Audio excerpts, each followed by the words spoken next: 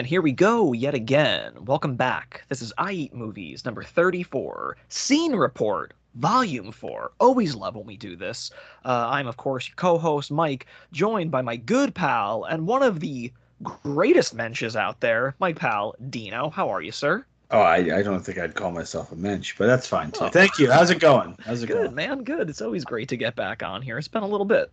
I'm gonna pat myself on the back for convincing you to do an episode in this month of August where you have way too much shit to do and way too many shows to go to and way too many movies to see, and way too much drive-in to put into your life. But oddly enough, I managed to surprise Mike this summer.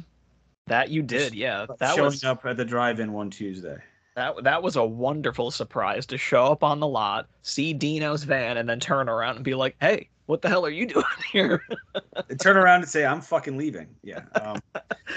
That was great. That was a really nice surprise and a fun, unexpected time. A midweek hang. That was real good. Love that.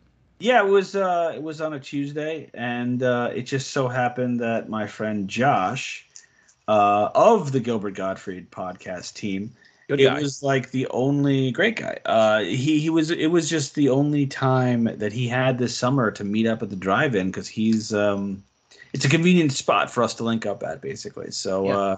it turns out we both went to see Lethal Weapon of all things. Yes. Starting at ground zero with this scene report. Of course, this is one of our episodes where we love to kind of get we take a break from our research duties and kind of lay back a little bit and talk about and converse about just the things that we've been independently watching. But as Dino said, well, what better place to start than a film that we both got to experience together, and that, of course, was 1987's Lethal Weapon. Obviously, anybody who's been following this show, you never have to twist our arm to talk about a Richard Donner film. So that was a fun one. That's a really fun one to revisit. Of course, we got to experience it. Really wonderful print on 35 millimeter as part of Mahoning and Exhum's Tunnel Vision Tuesday series. I've always loved Lethal Weapon. I'm a huge fan of that one. The chemistry between Mel Gibson and Danny Glover, and of course just the way that Donner orchestrates that action, and of course the black comedy of Shane Black infused in it. I think it's one of the best examples of the buddy picture. I think right alongside Running Scared, I would put that up at. But yeah, that's always a blast to I don't revisit. know. If we haven't mentioned it in the past 10 minutes, we are 10 years apart in age. Something of a theme something of a horror. We like to talk about it from now and again. Yeah, it's the old mare that we beat we beat to death every episode. But no, I hadn't seen it. I'm not the biggest Mel fan, but I hadn't seen it in easily 20 years, and I remembered all the jokes. I remembered where the setup is. I remember where Anthony Kiedis' dad shows up. Mm-hmm. I remember, because this is one of those movies. It just came out when I was 10 years old. It's one of those movies that we just, couldn't hide from it. I saw it so many times as a kid. So it was, okay. It was an easy thing to coast through because I'm like, oh yeah, this is where he says the thing with the thing. And this is where, somebody made a good point about it where it's like, they don't buy anything Mel Gibson says, and he's supposed to be the character, whereas Danny Glover sells it and is doing all the work, and he's the actual funny one. Mm-hmm. And that kind of resonated with me. But it's it's good to see that cast and so forth. But I don't know. For me, it was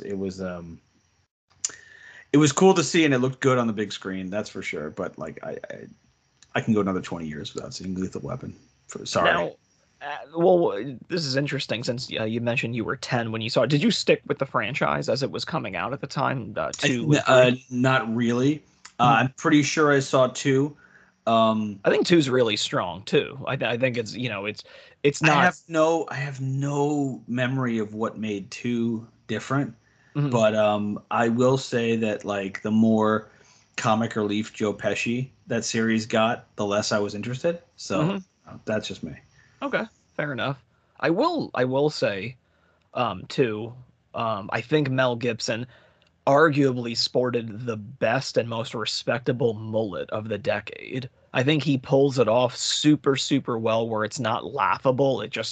He just looks good wearing it, which The that's not that's best. that's not a compliment that I can lay easily on anybody who proudly rocked a mullet in the 80s, but he pulls it off damn good, I I think gotta we'd have say. to ask Carl and Daryl to come up with their top 5 80s moments.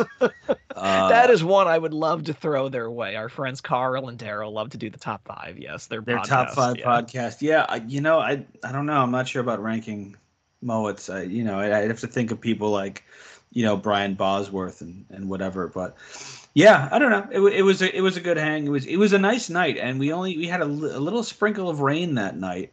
Yeah, a little Um, bit first reel, I we think. should explain to people. I don't know what people assume if they're not drive-in regulars or if they go to different drive-ins. Hmm. But the thing about the Mahoning is that people bring chairs. It's most people, like, you're in the minority if you sit in your car. I mean, Yeah. some people will turn around and lie in their tailgate or something. But most of us, especially if you're somebody who's lucky enough to get a front row position, you bring like a lawn chair and a radio, Oh and yeah. that's really like you're outside and uh, one of the traditions in that valley, the Mahoning Valley, is that when the temperatures really drop, you get a little bit of dew covering Oh everything, yeah. condensation, You'll get and nice that and moist. that didn't happen. But as happens a lot in the in a valley in Pennsylvania, there was a Yeah. little bit of rain, but it came and went pretty fast, and it's a nice night. It was a nice Yeah. night. It was actually a pretty smooth ride home for me. So that's always good when you're driving 5 hours round trip to see one movie. Yeah. So Oh, definitely. I think I got. Now, I typically get home from the Tuesday series a little after 1 a.m., yeah, which is pretty respectable in comparison to some of the weekend shows where I'm not, I'm rolling in home after a long weekend anywhere as late as 3 a.m. or just before dawn sometimes, yeah. which is always fun. A little rough, but always fun. But yes, Lethal Weapon. That was a great, great, fun hang. And somebody actually on the lot posed this question to me, which I thought was interesting, and I would ask you: Do Oh, you think? And I never thought about this before, and I was like, that's interesting. I think that's possible. They asked me if I thought. Um, and I don't nor I certainly don't consider Lethal Weapon a Christmas movie in the slightest, but there is the setting of Christmas time injected in Lethal Weapon. And yeah. somebody on the lot asked me, "Do you think that Die Hard saw Lethal Weapon do that and saw how successful they were, that's why they set theirs on Christmas?" Because as you know, Die Hard released a year after Lethal Weapon. I said, I never thought of that because I think more people consider Die Hard a Christmas movie. I'm not in that. Um, I wouldn't put myself in that grouping Wait, necessarily. wait, wait. So you don't think Die Hard is a Christmas movie? I don't know. I mean, I don't. I know. The evidence has been presented to me many times, I'm sure. and like I don't have a strong defense for saying no against it, but I just I guess it boils down to what your personal parameters are for what constitutes a Christmas movie. And yes, it's set at it. I think the holiday um plays a factor in the plot to some degree or another, but it's I've never been one of those people that needs to get their annual Christmas Die Hard screening in. That's why I Oh, more put I don't think I know anyone who does that, but all right. some people do, and I've never been. I just like if I want to watch, if I'm on an 80s action indulgence streak, yeah, surely Die Hard will pop up. But I did think that was an interesting question to pose because I never really thought about it. But yeah, I mean, how successful Lethal Weapon was, maybe, Die Hard was like, well, they said it at Christmas. That's an interesting angle for an action movie. Why don't we take that and run with it more so than even Lethal Weapon did? So I guess my answer would be maybe, sure. I don't know.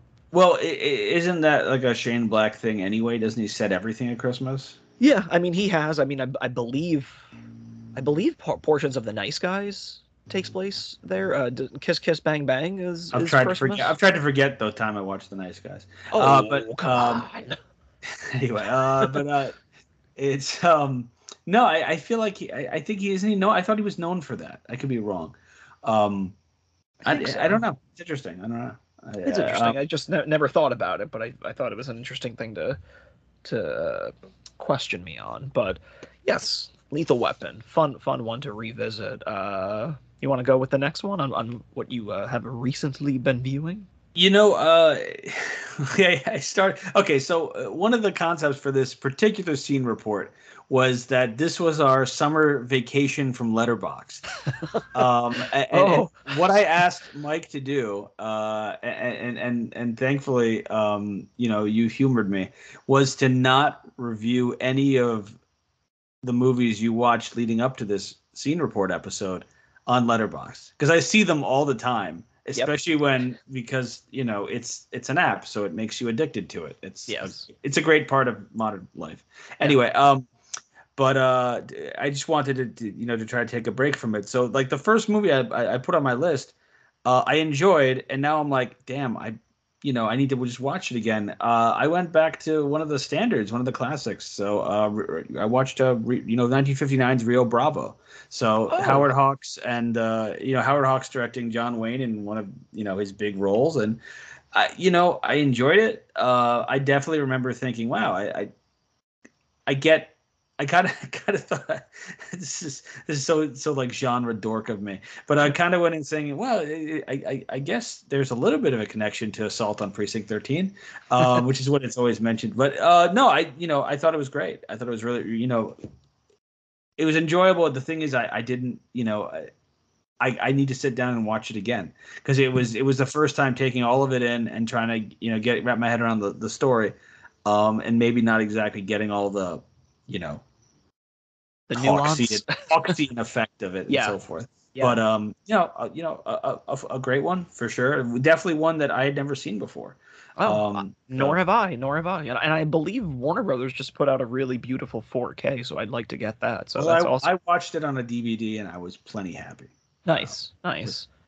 Yeah, well, that's a good reminder. Yeah, I do need to get onto that. I will raise you. I revisited an old favorite of mine, a coming of ager, from 1986, Lucas. Really, wow. yeah, it's a really charming, occasionally beautiful, outsider teenage film, um, starring Corey Haim, and what I would say is probably his best performance as this, outsider, teenager, whose life is somewhat turned upside down with the arrival of a new student, beautiful student, who's played by Kerry Green. And they meet over the course of the summer, and then of course once school kicks in again, it's slowly but surely revealed that Lucas is pretty much the nerd of the school and is consistently picked on. And it's about this bond and eventual crush that the Lucas character has on Kerry Green's. And then, of course, it all kind of reaches a climax when he decides to try out for the football team, which is headed by a young Charlie Sheen, who takes to Lucas, takes a liking to Lucas and sticks up for him throughout the film. I've always loved this film. I think there's really beautiful stuff going on in it. David Seltzer directed it. I met David actually several years ago. And he was a super nice guy. I have a Lucas one sheet that I was fortunate enough to get Corey to sign prior to his passing. And then I did meet Kerry Green, who's very rare to meet as well, and she was really sweet. But yeah, David was great to meet, and David's been, he's been in the industry a mighty long time, handling so much stuff. He wrote the screenplay for Willy Wonka and the Chocolate Factory. I also brought him my novelization of The Omen, um, which he was happy to sign. And he told me an interesting story. As I kind of gushed to Lucas about him, he told me an interesting story. When I told him, I said, "Oh yeah, surely he had to have heard about it." But I was like, "Oh yeah, Quentin Tarantino says that your novelization of The Omen is like one of the best." Uh, and then Huh. he he raised me that by telling me an interesting story about how Tarantino more or less stole Once Upon a Time in Hollywood from him. And I went, Nice. "What?" I'm like, "Do tell me this story." So basically, the gist of this story was, I think Seltzer was developing a Manson-esque project for many years. It's in development or something, and I think he made the suggestion that I think Tarantino was like very aware of it, and I think it might have even been so much that Seltzer had it set up at Sony, where of course Hmm. Once Upon a Time in Hollywood was produced through. So I think that he brought that up to me with like maybe the slightest hint of bitterness about it. Although, Well, of course. sure, I mean, but at the same time, without all of the details, it's kind of hard to say that somebody stole your Manson story, because obviously that's rooted in that's kind of rooted in like historical fact, like like I don't think that anybody beating one person to the punch on telling a Charles Manson story is necessarily indicative of them stealing your property, but it was a very interesting thing that he You decided don't to like. you don't have to defend Tarantino's honor. You know that, right? Oh no, no.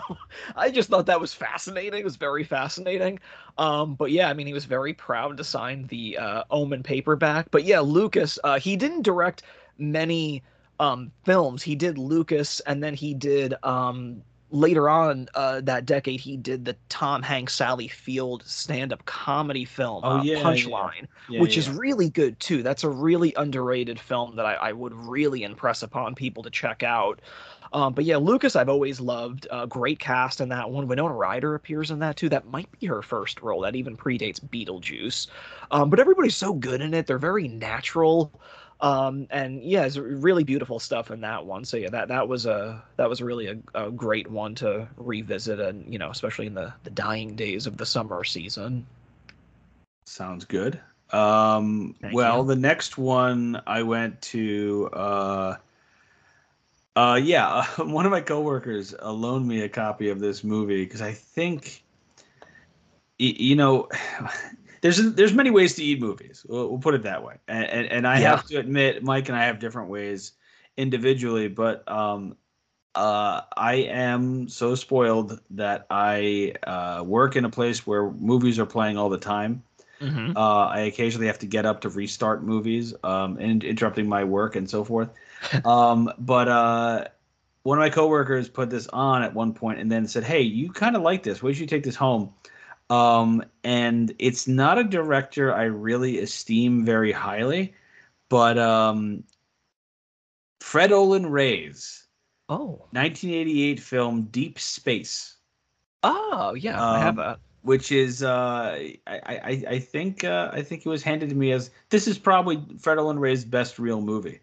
Fred Olen Ray, if you're not familiar with him, is a absolutely interesting character of B movies, but a lot of the stuff he made is pretty silly and pretty like bikini car wash. I don't know if he made that, but anyway, it's that level of like he's similar to Jim Wynorski. He made such an incredible output of low budget movies, and especially like silly like Skinamax cable, Hmm. softcore movies within the 90s, like really cheap softcore type things. And then just like Wynorski, strangely enough, went into Christmas movies. Yeah. Somehow ended up making like There's Christmas money movies. in Christmas. There's capital in Christmas, baby. But he's totally somebody he follows like a lot of the exploitation, the traditional exploitation movie maker trends, including what Larry Cohen and probably I guess Corman did was get older stars and put them in his movies. Deep Space is Charles Napier in the lead. Um, Also, Bo Svensson's in it. Ron Glass shows up. He doesn't have a lot to do, and he's got pretty bad hair. Like I don't know what they did with his hair. It looks some bizarre. Like there it is. Some bizarre. Mike is holding up the disc, and you haven't watched it, right? Of course not. See, he says, of course not. I'm looking at Mike right now with hundreds of movies behind him. And what's your percentage of things you've seen? I don't want to talk about it. Thank you. Okay, good. I have since filled my quarters with more movies I haven't watched. But anyway, so yeah, Ron Glass is in it. His hair is kind of off. James Booth, the English actor who I mostly know as playing like villains in English productions. Norman Burton veteran of like television and movies, and Turkel. It's this interesting mix of it's very of the time for '88. It's an interesting mix of kind of hard-boiled cop and sci-fi. So it has it really would pair pretty well with Night of the Creeps Oh, because it is about like an alien invader, sort of. It also might be developed by like the military, and so forth. Oh yeah, and lest I forget, the weirdo psychic who keeps calling up the skeptical Charles Napier, the hard-bitten cop, is Julie Newmar from oh, Batman.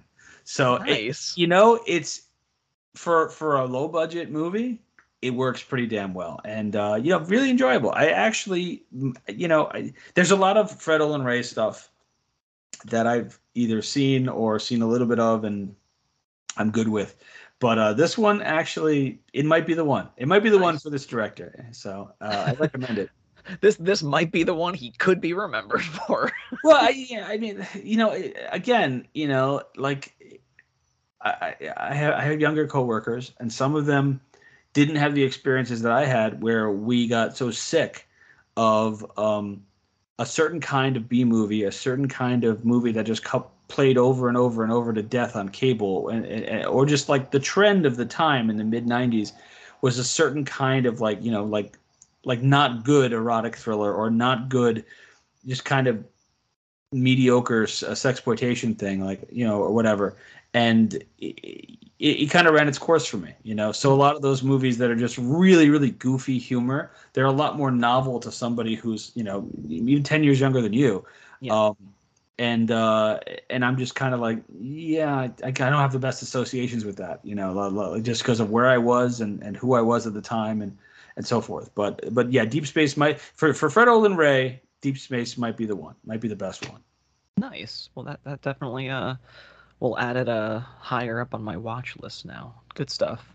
I will transition and talk about actually one of the greatest films of all time. Certainly one of my top 10 favorite. This is a film that I could probably do well with watching close to once a week if I felt so inclined.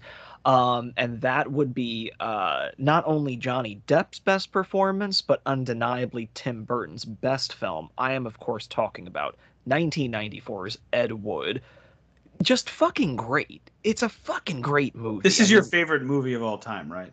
one of my it's in my top 10. It's not I even a feel like you've said question. that once. I'm not trying to Yeah, force. yeah, no. I mean, like, pick a day. I mean, like, yeah, I mean, like, if somebody asked me that, I'm not going to tell you no, but it's certainly up there. It's in the top. It's always in the conversation of the top 10 ever since I've seen it. I remember stumbling upon this film during a TNT broadcast, and I still remember the moment, the scene that I stumbled across where I was like, what the fuck is this? Like, I've never seen this black and white Johnny Depp movie. And it's the scene where Ed Wood is speaking to George Weiss in his office, and he's trying to secure the directing job on Glenn or Glenda, and he's trying to explain why he's the perfect man for the job, and that's because he likes to dress in women's clothing.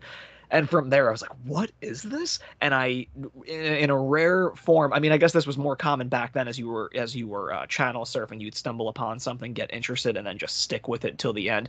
Sure. Um, not so much anymore. Now you're just kind of like, oh no no no no, I want to see this from the beginning. But that from that scene on, it just captured my attention, and I watched it to the end. And then, at that point in time, that film, it was on video, but it wasn't. I wouldn't say it was like impossible to find, but it was a little bit more difficult than obviously something like Beetlejuice or Batman to find at. Let's say that like not every video store carried this particular film, so Hmm. it wasn't the easiest thing to see. And then it was MIA on DVD during the DVD era for some time, and then eventually Disney did release it in a really nice edition with commentaries and interviews and what have you. And ever since then, I got deeply, deeply addicted to the history of Ed Wood. I remember being a junior in high school, and the big thing that you have to do, at least in my high school, was the JRP. It was the junior research paper, and you could pick any topic you possibly wanted to discuss.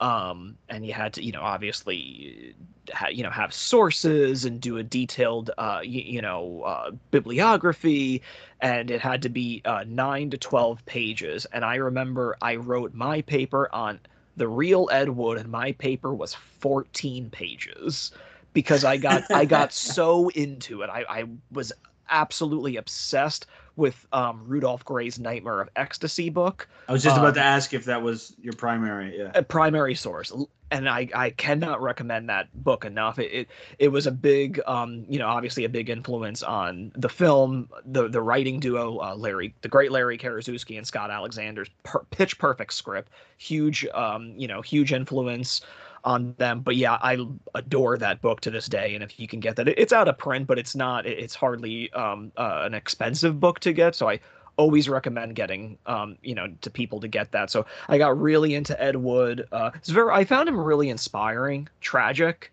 a tragic story, but just still very inspiring that he did as much as he did, knowing that he wasn't necessarily seen like he would have wanted to be seen, like an Orson Welles. Yeah.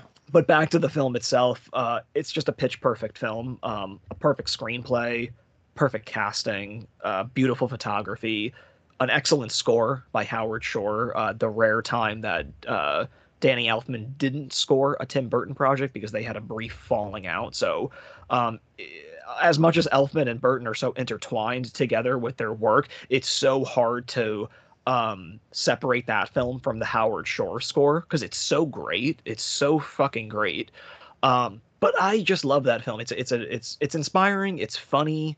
It's heartbreaking. It's sweet. But it's just I think that me and you definitely bond on movies about movies, and I think Ed Wood is like the gold standard for that, hands down the gold standard for it. So it's like I said, I could watch that movie like once a week. One of the how often do you watch it? I probably watch it at least once a year, once or twice a year. Okay. At least, yeah. And I mean, and how long? I'm sorry. Forgive me if you said this. I didn't catch it. But how long has it been since you saw it last? Probably last year. Okay. So yeah, first time this year. Got it. Yeah, first time this year. I just got in the mood for it, and I think that came off of the insane journey that me and my pal James did as we traveled to East Corinth, Vermont. In one day, we drove there to visit the filming locations of Beetlejuice 2. So Burton was definitely very much on the mind. And I was just like, you know what? I am very much in the mindset for Ed Wood. I think it's time. I think it's the annual time for some Ed Wood. And it never disappoints. I just adore that movie so much. Martin Landau's fabulous. Won an Academy Award for his performance of Bella. I got to meet Martin Landau once, and it's fucking great. So nice. Great. But yeah, I mean, it's Tim Burton's best movie, Johnny Depp's best movie. Did you watch it originally? Like, when did you first see that? I don't remember. And it's not one that I can say I've seen hundreds of times. But yeah, I probably saw it in the 90s. And I'm probably due to watch it again. I'm pretty sure I still have the tape of it. Mm-hmm. You mentioned Howard Shore, by the way. I recently learned. Do you know Howard Shore did music for Saturday Night Live? Did he really? Apparently he did. Yeah, the other thing that always sticks with me, Larry and Scott. Yeah. Not that I know them really, but Larry and Scott were on the Gilbert podcast twice, and I think the first time is well worth listening to for anybody. I do love those episodes. I have listened to those episodes. Yeah, the thing that blows me away about Landau is that they said they couldn't show Ed Wood anywhere in Southern California without Martin Landau finding out and just showing up.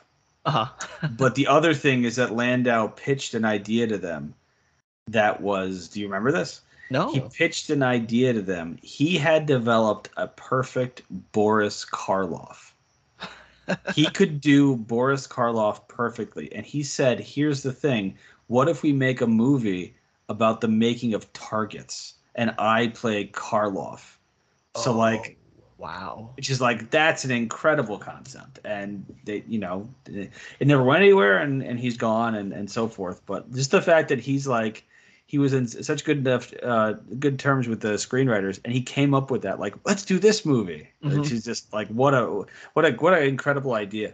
Yeah, But I mean, yeah, yeah, he was incredible, but and it's like Scott and Larry's script. I mean, this is well documented, but just to drive home, it was like it was incredibly rare then, and like it's even more unheard of now. It almost sounds like a fairy tale. They wrote that script because much like myself, and what their movie did for me and my obsession with Ed Wood, they in college got very obsessed with Ed Wood, and they wrote that script just out of sheer passion.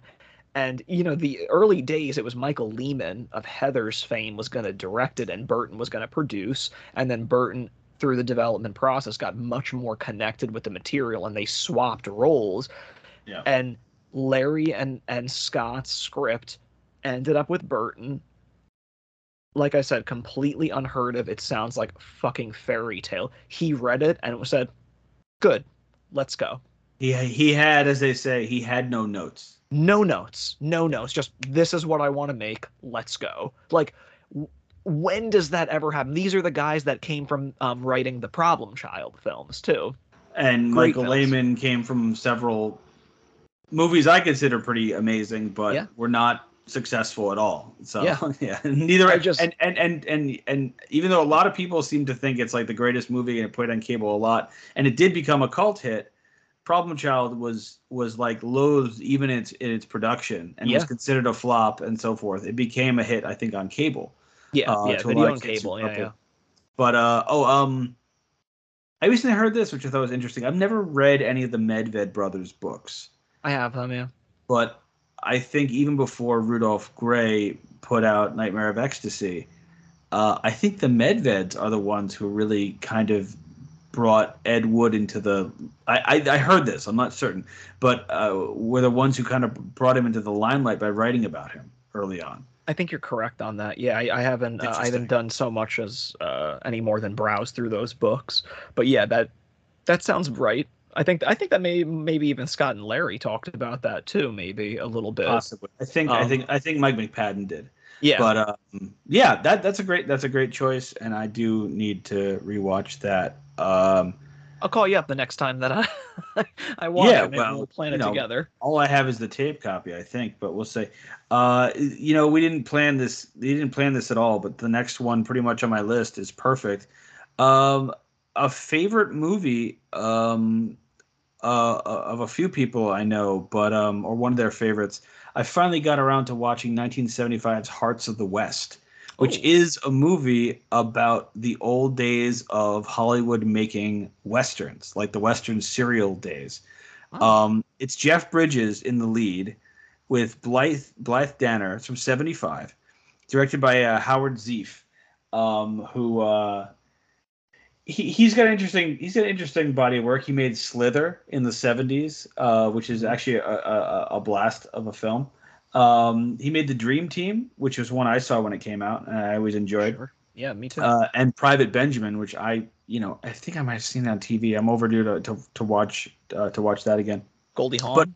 yeah, but Hearts of the West, it's like I recently started a similar one of these '70s movies that is the nostalgic look back at Hollywood by Hollywood, which was Day of the Locust, and it was one of those like I can do this, you hate doing this, but I will start a movie and then stop and come back to it. I have no problem with that. Like Hmm. to me, it's like it's leaving your thumb in a paperback or Right, like it's like a book. put it. It's a I have no problem with that, but I didn't get back to Day of the Locust. Again, it's a similar setting, but having watched Hearts of the West, I can't imagine it's even half as successful. There's something just so like beautifully put together, like whimsically tongue in cheek, but still kind of the writing is smart. Because Bridges he's literally a guy who bungles his way into being an actor in westerns. He goes to Hollywood because he wants to write westerns. He wants to be a writer, Hmm. and along the way along the way, he almost by accident steals a load of cash from the Correspondence University in Arizona that he's been using to learn how to write. From the two guys who are running the Correspondence University is a scam by two guys in who you're using like the address of like some rooming house. They're played by Anthony James and Richard B. Shull. Okay, and their name, they are the Crook brothers. So the rest of the movie, even though he's blundering his way into Hollywood and becoming like an actor almost by accident, the rest of the movie, these guys are after him, like mimicking like the silly plot of like that kind of movie at the same time. Everybody from like Alan Arkin, Alex Rocco, Herb Edelman, all these other people appear in this thing. It's so much fun. It's just such an enjoyable throwback thing. It's only on an archive. Okay, physically, it's only on an archive Warner disc, which means that it probably won't come out on Blu-ray unless Warner decides it. But there is an HD version in streaming, so it's out there. And honestly, like, it's one of those movies where, when the whole thing is tied up and it's, the whole story is tied up neatly and so forth. I would be willing to start it again. It was so beautifully put together and enjoyable and just fun. And the young Bridges of that period of time is so easy to watch. It like the way the whole thing, it never got like treacly as far as the nostalgia. It never got really like, it was much, the movie keeps moving at such a good pace that it never gets like too sentimental, if that makes sense, as much as it's about like this wonderful time. Oh, and Andy Griffith is in it. And Andy Griffith, it's one of the best roles I've ever seen because he plays a former Western star who was also a writer who is now relegated to being one of the backup cowboys, along with Matt Clark, a character actor from the period that I always love seeing, and Burton Gilliam.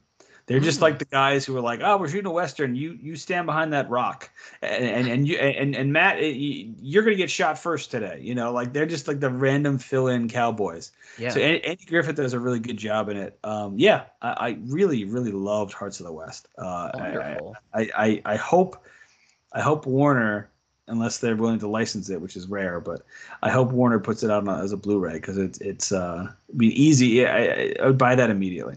Nice. Great recommendation. I'm absolutely going to check that out.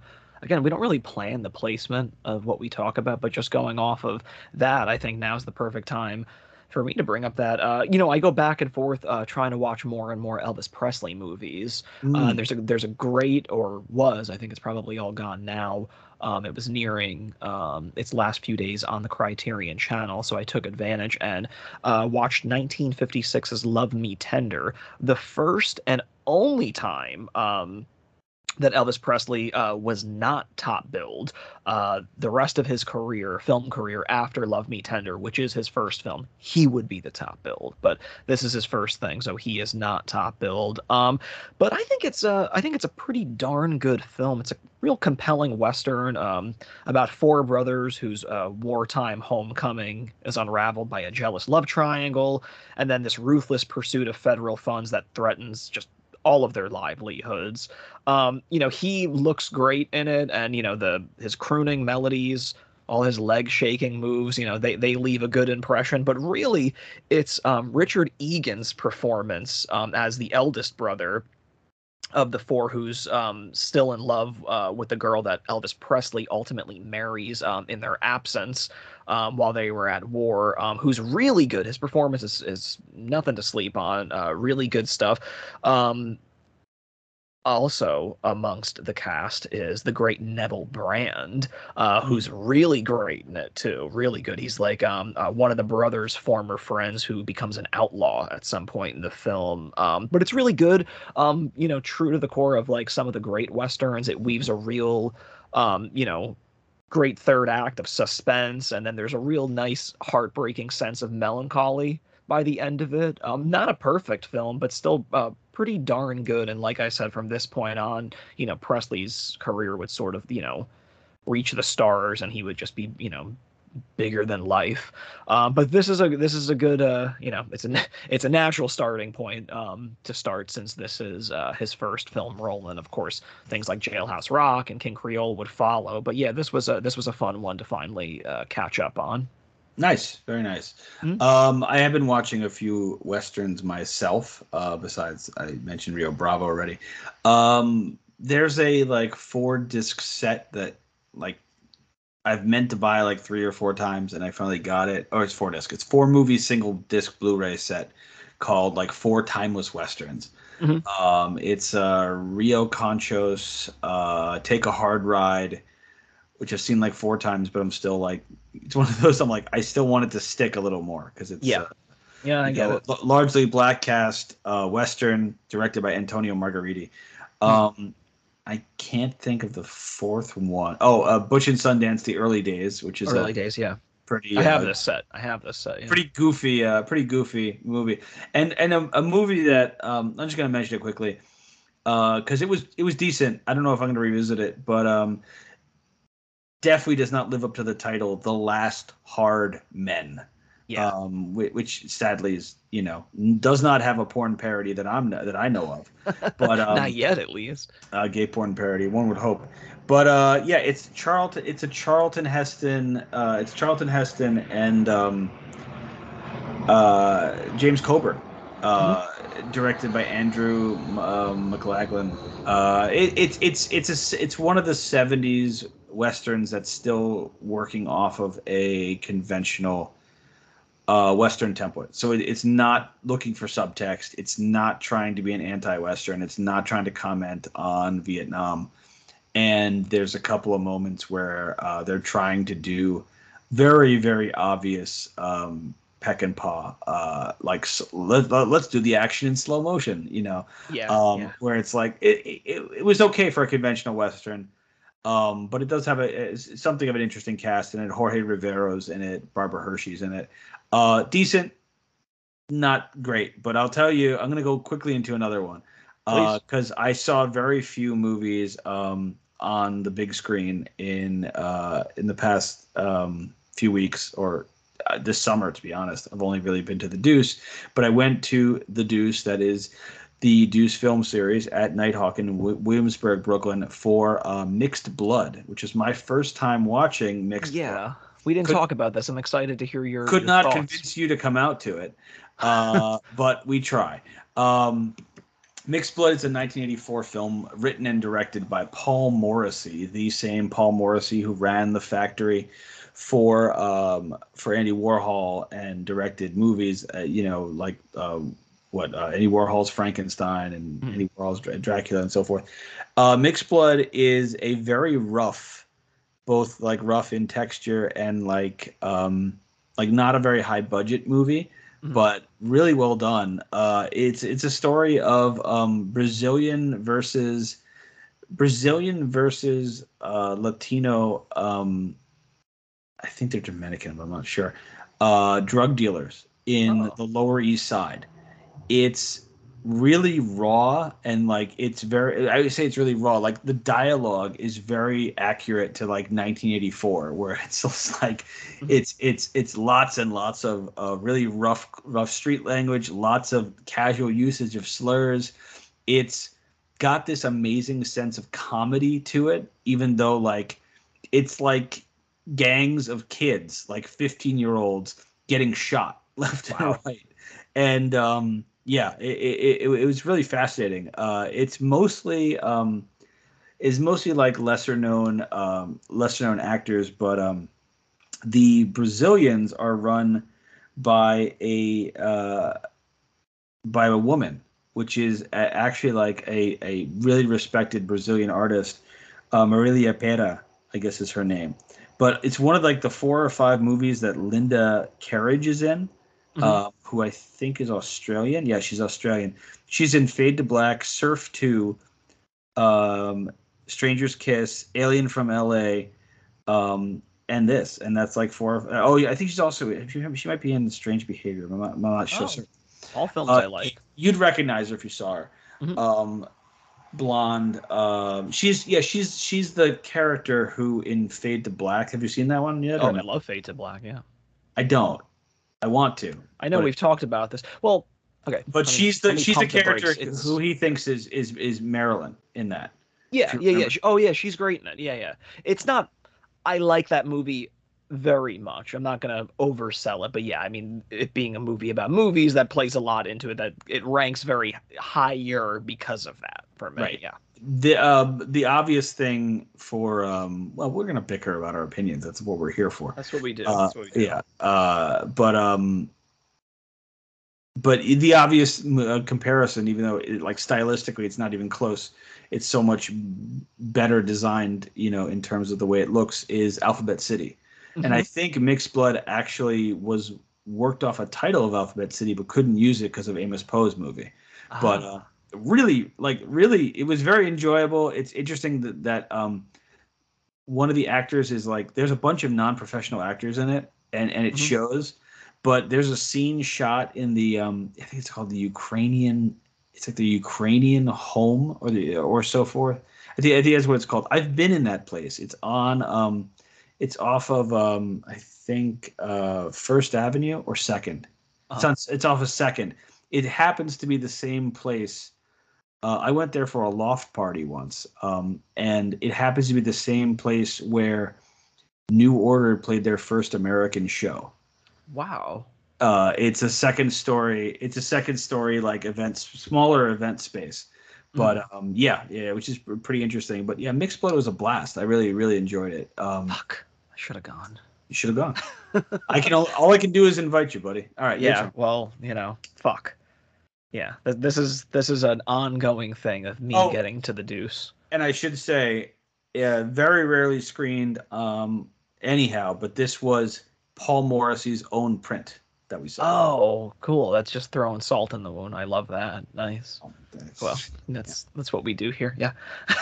All right. Well, I will raise you two sure. as well. A couple weeks back, once again at the Mahoning Drive-In, they teamed up again with Exhumed Films for something that I've been dying for what seems like years now, certainly years. And they did a From Dusk Till Dawn show entitled Shot Out of a Cannon. Uh-huh. And of course, it was a Dusk Till Dawn show celebrating the legacy of the great Cannon films.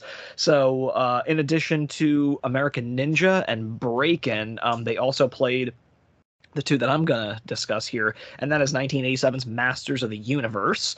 Obviously, this is the dying days of, Cannon's peak. This adaptation, of course, of He-Man and the Masters of the Universe, live action adaptation of it, is obviously when that brand was certainly on the decline, and this film sort of made damn certain that that was it. That being said, this was a film that I watched routinely as a kid and still really like it a lot. Budgetary constraints be damned. It's a lot of fun. You have Dolph Lundgren, of course, playing He-Man. Frank Langella in a great performance as Skeletor, a performance that he himself hails as one of his favorite performances, which says a lot because Frank Langella is a That's interesting. great actor, and he's done a lot of great roles. So for him to have absolutely no ego about it, and can still proudly consider this one of his best roles, that says something, because he is really great and very foreboding and intimidating in this, and great makeup design on him. You have a young Courtney Cox amongst its cast. And I think a lot of people get caught up in the fact that, like, only the beginning of this film, the beginning and end really take place on Eternia, and then it becomes this film, this kind of fish out of water film of them being on Earth.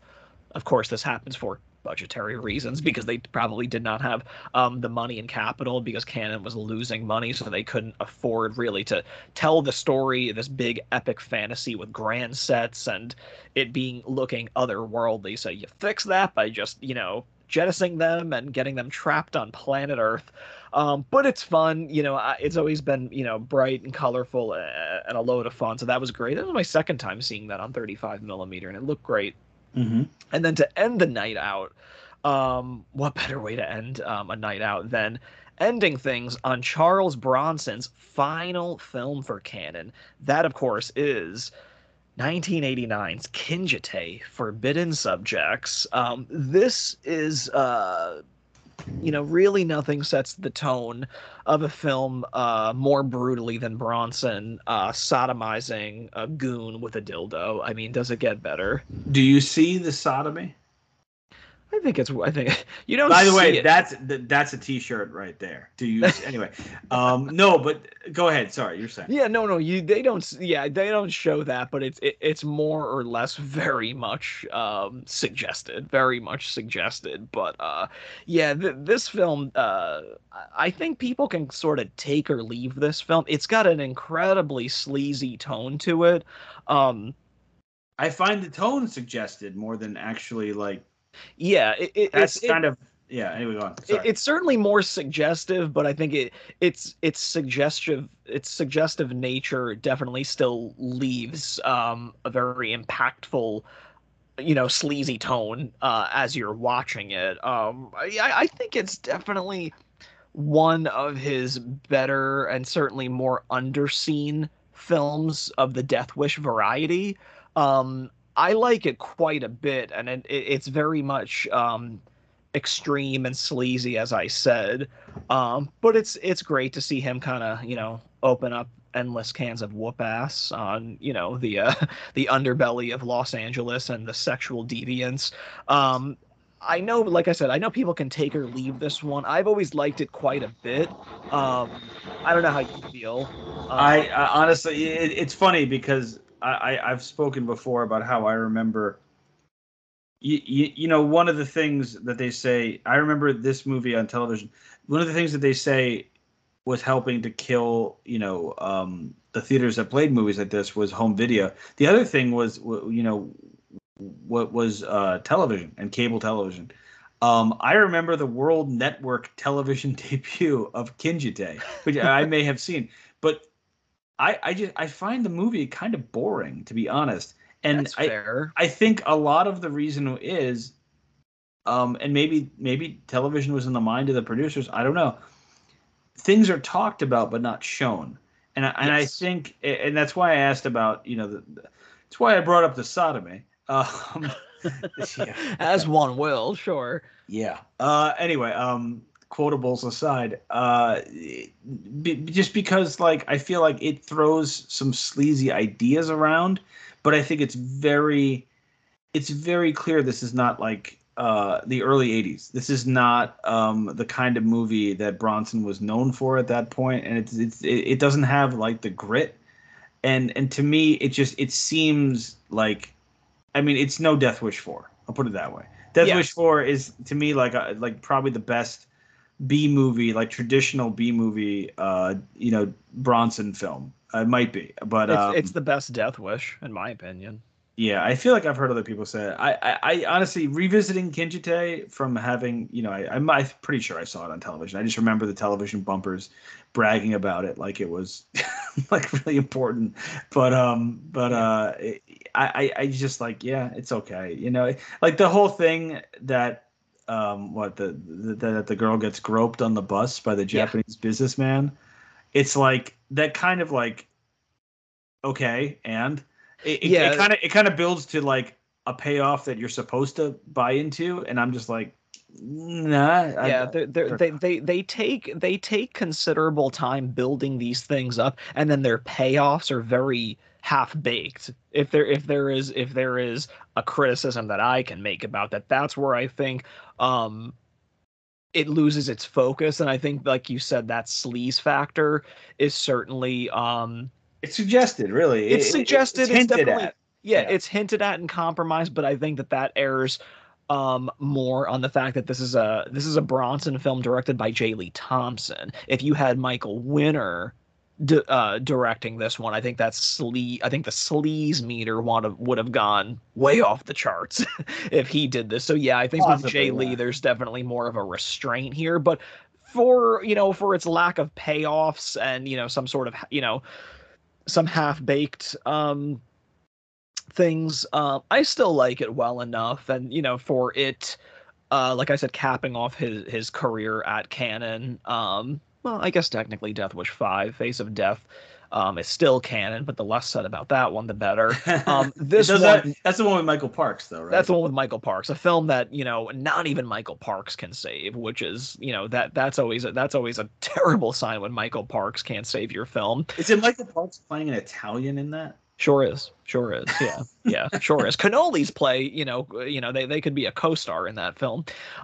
Which, for better or worse, I'm very happy because Kino did announce that they're bringing that to Blu-ray. So I'm happy to at least finish my Death Wish collection on Blu-ray. Death Wish 5. Yeah. Death Wish 5 is coming to Blu-ray, which is kind of exciting. I love that they had a sixth one planned, but You told me this. Yeah. the star already in his 80s had to go die. Yeah, I know. How dare him? How dare you, Chuck?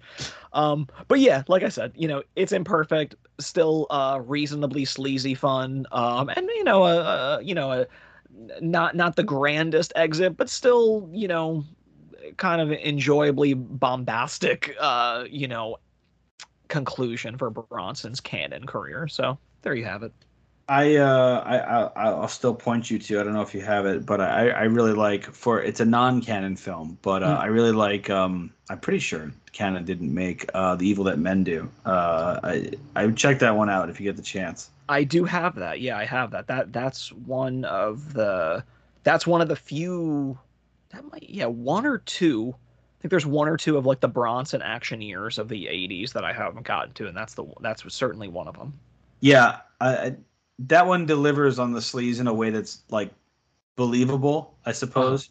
Whereas I feel like I don't know. I mean, we'll get past Kinjite, I promise. But I think it's one of these movies where the script was so clever that they want you to know how clever it is without actually like delivering, a product that works. But Sure. that's my read on it. But I'll go from one canon movie, and this is literally like just the next one on the list. I did not plan this, to a much worse canon movie. Okay. And I think this has got to be a pickup for canon, but it was a pickup for me because I just went and dug this thing out because I'm like, what the hell is this? Well, I've pitched the idea before of a Greg Henry. Like overlooked Greg Henry episode, which I still love to do, with the exception of some of these movies are so fucking hard to find, or like they're obscure. And I thought Mad Dog Blues, Mean Dog Blues. I thought Mean Dog Blues, which is an excellent kind of rural prison or outdoor prison kind of labor. Anyway. Labor gang type movie with Greg Henry. That's a good film. But I found this one, which is Funny Money from from 1983. All right. Okay. Funny Money I found on a Lightning videotape. It's never come out on disc to my knowledge. It is an English production that must have been a pickup for canon. Greg Henry and E.G. Daly are the two Americans in it. Love it. It's directed by a guy named James Kenelm Clark.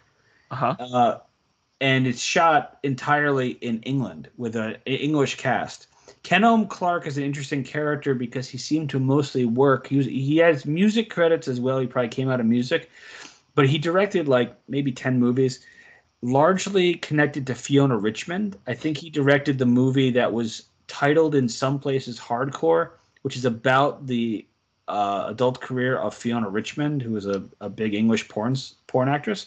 Yeah. And he made this movie called Funny Money, and I literally pulled this off the shelf and grabbed it. He also did The House on Straw Hill with Udo Kier. Is that Kenelm Clark, really? Yeah. I don't know that one. Interesting. But so it purports to be okay, how do we explain this? The way you'd look at the box is like it's called Funny Money, and it's from 1983. So this is probably like a lighthearted, crime or caper, lighthearted comedy or caper crime comedy type of thing. It's about two different kind of swindlers who were interested in stealing and using credit cards inside the confines of a hotel in London. All right. And E.G. Daily plays the character who wants to get the Greg Henry character out of retirement. He's like playing piano and is a gigolo through his manager at the hotel for rich women who want to have sex with him. Right. And E.G. Daily has just, her boyfriend knew the Greg Henry character previously in the States, has just been knifed to death, I think, at the beginning of the movie. She flies to London to find this guy saying he owes her X something or other, whatever. It's set up kind of as a kind of like a wry parody, so to speak. And I'm struggling with this because it's kind of trying to be a drama, it's trying to be a satire, and in certain moments it's trying to be a comedy, and none of it gels. Like none of it really works. Like everybody in it, even like some of the people who are staying in this hotel, they're all grifters. They're all kind of like, if they're not out and out criminals, they have one foot in it. Yeah. And Daly is good. I never really loved her, and it seems like it might be a little bit above, if not what she can do, what she could do at that point in her career. Yeah. Greg Henry is a great dramatic actor. And this is like, when did Body Double come out? Was it 84? Yeah. So it's in the middle of like his rise, and he's already been working for years. He's like, despite their efforts, it kind of doesn't quite click. And if you look at the box and the box art and how they packaged it, there's like, the two characters don't want to work. She wants to work with him. He doesn't want to work with her. There's an occasional scene where he opens up a briefcase and it's all like the tools of how he counterfeits and works over and buffs like credit cards to use credit cards. It kind of reminded me a little bit of Harry in Your Pocket in terms of like, it's a detailed crime story that has a relationship story packed into it, and the technology behind that crime, the monetary technology behind that crime, doesn't really, to modern audiences, it will seem very outdated, but I don't know, it was a really decent effort, but it doesn't go anywhere, and unfortunately, it doesn't surprise me why it's not on disc. Really hoped I'd found another really solid Greg Henry sleeper, but unfortunately 1983's Funny Money was not that. No bueno, huh? Oh, that's a bummer. But it is listed as a Canon film, so yeah. Okay. Or Canon distribution.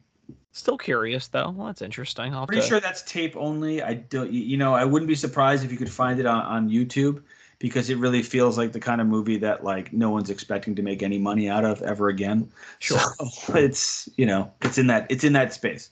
Funny Money. Yeah. All right. Definitely gonna seek that out for sure at some point. I'll bring it over. You can watch it if you want, but okay.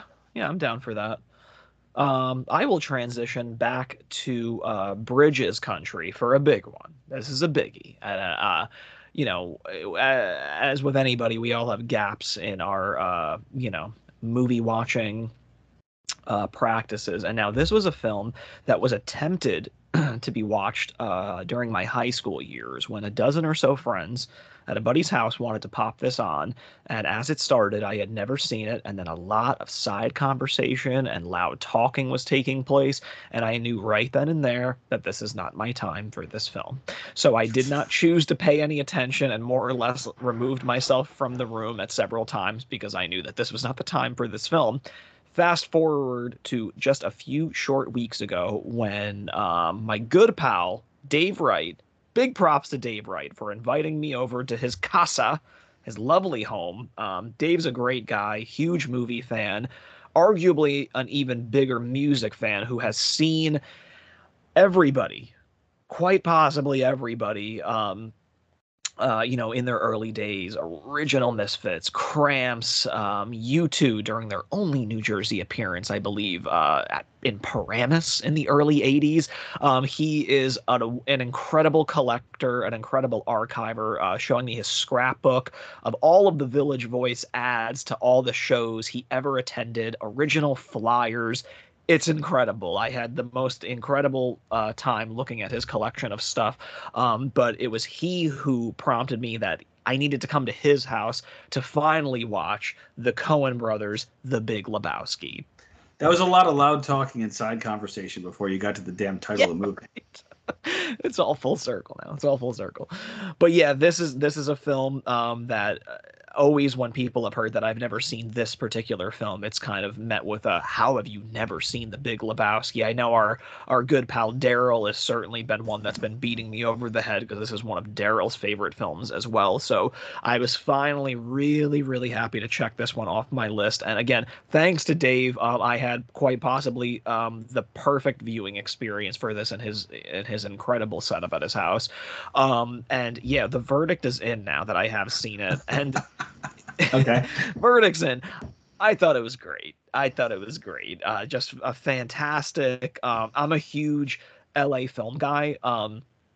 So this is a wonderful LA Odyssey feature. And again, highlighted by an incredible performance by Jeff Bridges as the dude. I love, this is a great LA film and a great LA film that sort of highlights the quirky characters and outsiders that populate this city. And I think that they do a really great job at spotlighting that. It's obviously, I'm going on about a film that seemingly everybody has seen and loved for years except me, but this is new to me. Did I ever tell you about the Marine I used to live with? No, no. Former Marine. Oh yes, wait, you did. You were like forced to watch this movie like all the time. No, no. This was no, he I didn't know, I wasn't forced to watch it though. I think a lot of people would to tell you seeing it once is, you have to see it like 5 times like the rest of us. Yes. Because Yeah. because it definitely has like it's that embedded in culture at this point. No, this guy Matt I live with, former Marine, literally kept the tape of it on top of the VCR, and he would probably watch it like 2 or 3 times a week. But Mm-hmm. every now and then he's like, heavy Boston accent. Maybe I'll give something else another try. He would start another movie, get 10 minutes in, and be like, nah, it's not Yeah. Lebowski. It's not And then, Lebowski. and then pop the tape back in, replace it with the Big Lebowski on videotape that's already on top of his VCR because he watched it all of like 3 days ago. And yeah, so like I appreciate that dedication. I don't know if I could do it, but if there's a movie that can stand up to a lot of watches, it's probably that one. I watched the Fargo first. Okay. Besides the fact that it's okay. It came out first, but I shouldn't say I watched it first. I watched it to death. Like my friends and I, when I lived in a dorm, Mm-hmm. watched Fargo so many times that we would start laughing at parts that weren't even funny. They were coming up, yeah. Well, because we just knew, like, after a while of watching a certain title over and over, you're picking up all like the other tiny nuances and the way the Coens put together a movie. It's really easy to do. Yeah, absolutely. And this is one of those films where it can almost be intimidating because there's such a cult and such a built-in love with it that, like, most people coming to it who had never seen it might come away with it being like, I don't know what, it was good, but I don't know what the big deal is necessarily. Thankfully, I'm sure for all the dedicated fans of my friends, in my friends circle, were probably very happy to hear me report that I did love it as much as I did, because it is great. And I will say that as much as Bridges is really great in it, I think the person who really won me over the most is the great John Goodman. An actor who immediately makes any film go up several notches just provided he is in a supporting role. Yeah, I mean, just He's any. best. Yeah, He's best in a he's supporting always role. good in a supporting role. Yeah, he elevates he elevates the proceedings in a supporting role that much more. Yeah. Where it's like, okay, this movie might be shit, but like John Goodman's good. John Goodman's always good. So like you have that going for it, and I love his character, which is totally unmistakably modeled after John Milius. But he's so great in it. He's really great, and how he treats Steve Buscemi's character is just just wonderful. Fuck you, Donnie. Just all the time. I'm just like impressed at how many times you've been around somebody quoting this movie and didn't know. Because that, I mean, Yeah. we're talking about, it's got to be hundreds at this point. Oh, all the time. Yeah.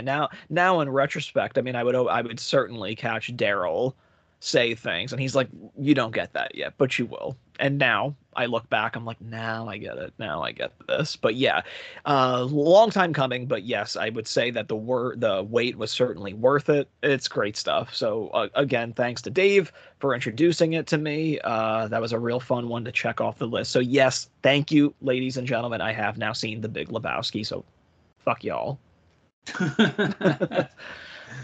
We'll move on to something else to give you a hard time about. Yeah, please. I promise. Next one, please. Okay, yeah, I'm just bouncing around now. I want to quickly mention, because you did mention a rewatch. I was trying in setting up for this. I was trying initially to only focus on things that I watched for the first time. I did do a rewatch, and speaking of, starting something and not finishing it, I was over a friend's house. Speaking of, the guy who, speaking of who you watch a movie with, and we have a sprawling list where just we palaver back and forth, and oh yeah, put that one on the fucking. You haven't seen that on the, we have to watch that one and so forth. We finally got to one that is a favorite of mine, and I think it went over pretty big. But we watched Paul Verhoeven's Spetters together, which Cool. I adore. And then finished Spetters. I think we actually picked it up from where we'd left off, Spetters, and then we had a little bit more time before it got too late or what have you, or we got tired because we're old. And we began another favorite, which I haven't seen in quite a few years. I opened the Blu-ray of this, but Vincent Price, probably his best suited role ever, Theater of Blood. Oh, great stuff. Which is outstanding. Yeah. So yeah, and actually, I think I might be going tomorrow night to finish Theater of Blood, which we did not finish the other night, or I should say a week ago or whatever, whenever it was. All right, you know what? Let's go to the 90s then. All right, fine. Let's. And we'll go back to the drive-in to get to the 90s. So in preparing for VHS Fest, Mike and I were talking off before recording about how as much as I'm like kind of like, okay, I'm good with Lethal Weapon, that was the first movie I've actually seen at the drive-in this whole season.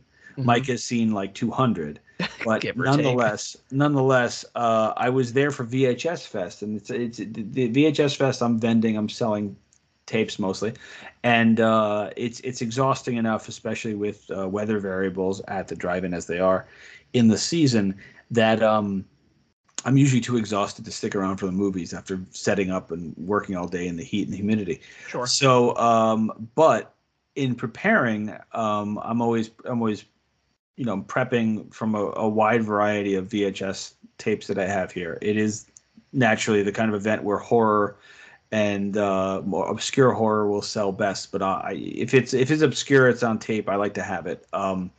And I had a couple copies of this movie called Vibrations. All right. And somebody came over to my table and said, "Have you seen this movie?" And I said, I haven't. I cannot profess to have watched everything. And you really should watch it. It's about, and they explained the story to me. I'm like, oh, that's interesting. And I realized I have like 3 copies of it. At least one of them is sealed and so forth. Vibrations is from 1996. Do you know this movie? I don't, but okay. I'm excited. Vibrations is direct to video from 1996, starring James Marshall. I do know this, But have you seen this or yeah, no? I haven't seen this, but yeah, now that you said this, I know this poster very well. Yeah, yeah. Yeah, it's Christina Applegate and James Marshall. The interesting thing is it's directed. It's directed by the president of Lionsgate Films. Okay, Okay. the president of Lionsgate Films. If I'm, it might be Pasternak, Pashornek, Mhm. Pashornek. I think is how it's probably said. Michael Pashornek. He directed and wrote this. It's the only movie he directed. This is a guy who has production credits on, movies like John Wick 4, Hunger Games, Medea movies, Crank. This is the only movie he has a directing credit for. Yeah. It's direct to video, and it's James Marshall, right? He's best known for Twin Peaks, a Mhm. recurring role on Twin Peaks, I think. Yeah. Uh-huh. Um, he is from the beginning. It's actually a pretty decently budgeted movie, which makes sense considering the guy is a production executive still working. Um, though I believe it's marked on IMDb as direct to video. James Marshall has a rock band playing in his garage. They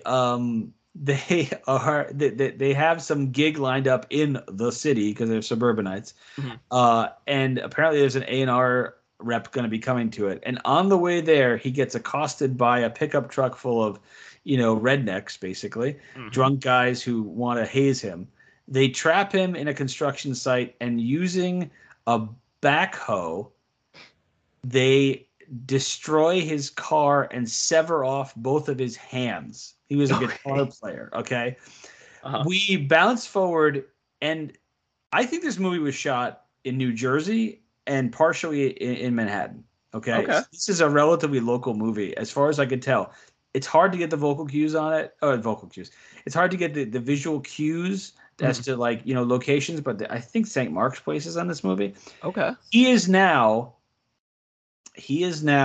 homeless and living on the streets with the artificial hands that he refused to. He has artificial hands that there's physical therapy scenes in it because he's trying to learn how to, and he gives up and now he's living on the streets and panhandling and sleeping in whatever building he could sneak into, one of which he wakes up in because there's a rave happening. It's 1996 Mhm. and Vibrations is basically the rave equivalent of hackers. So Okay. imagine like that kind of hackers or the net, that kind of like, hey, it's technology, it's now Yeah. concept woven into this. So he lands in lands with a whole new crew of friends, including like the very 90s, like 90s new agey rave rave tinged woman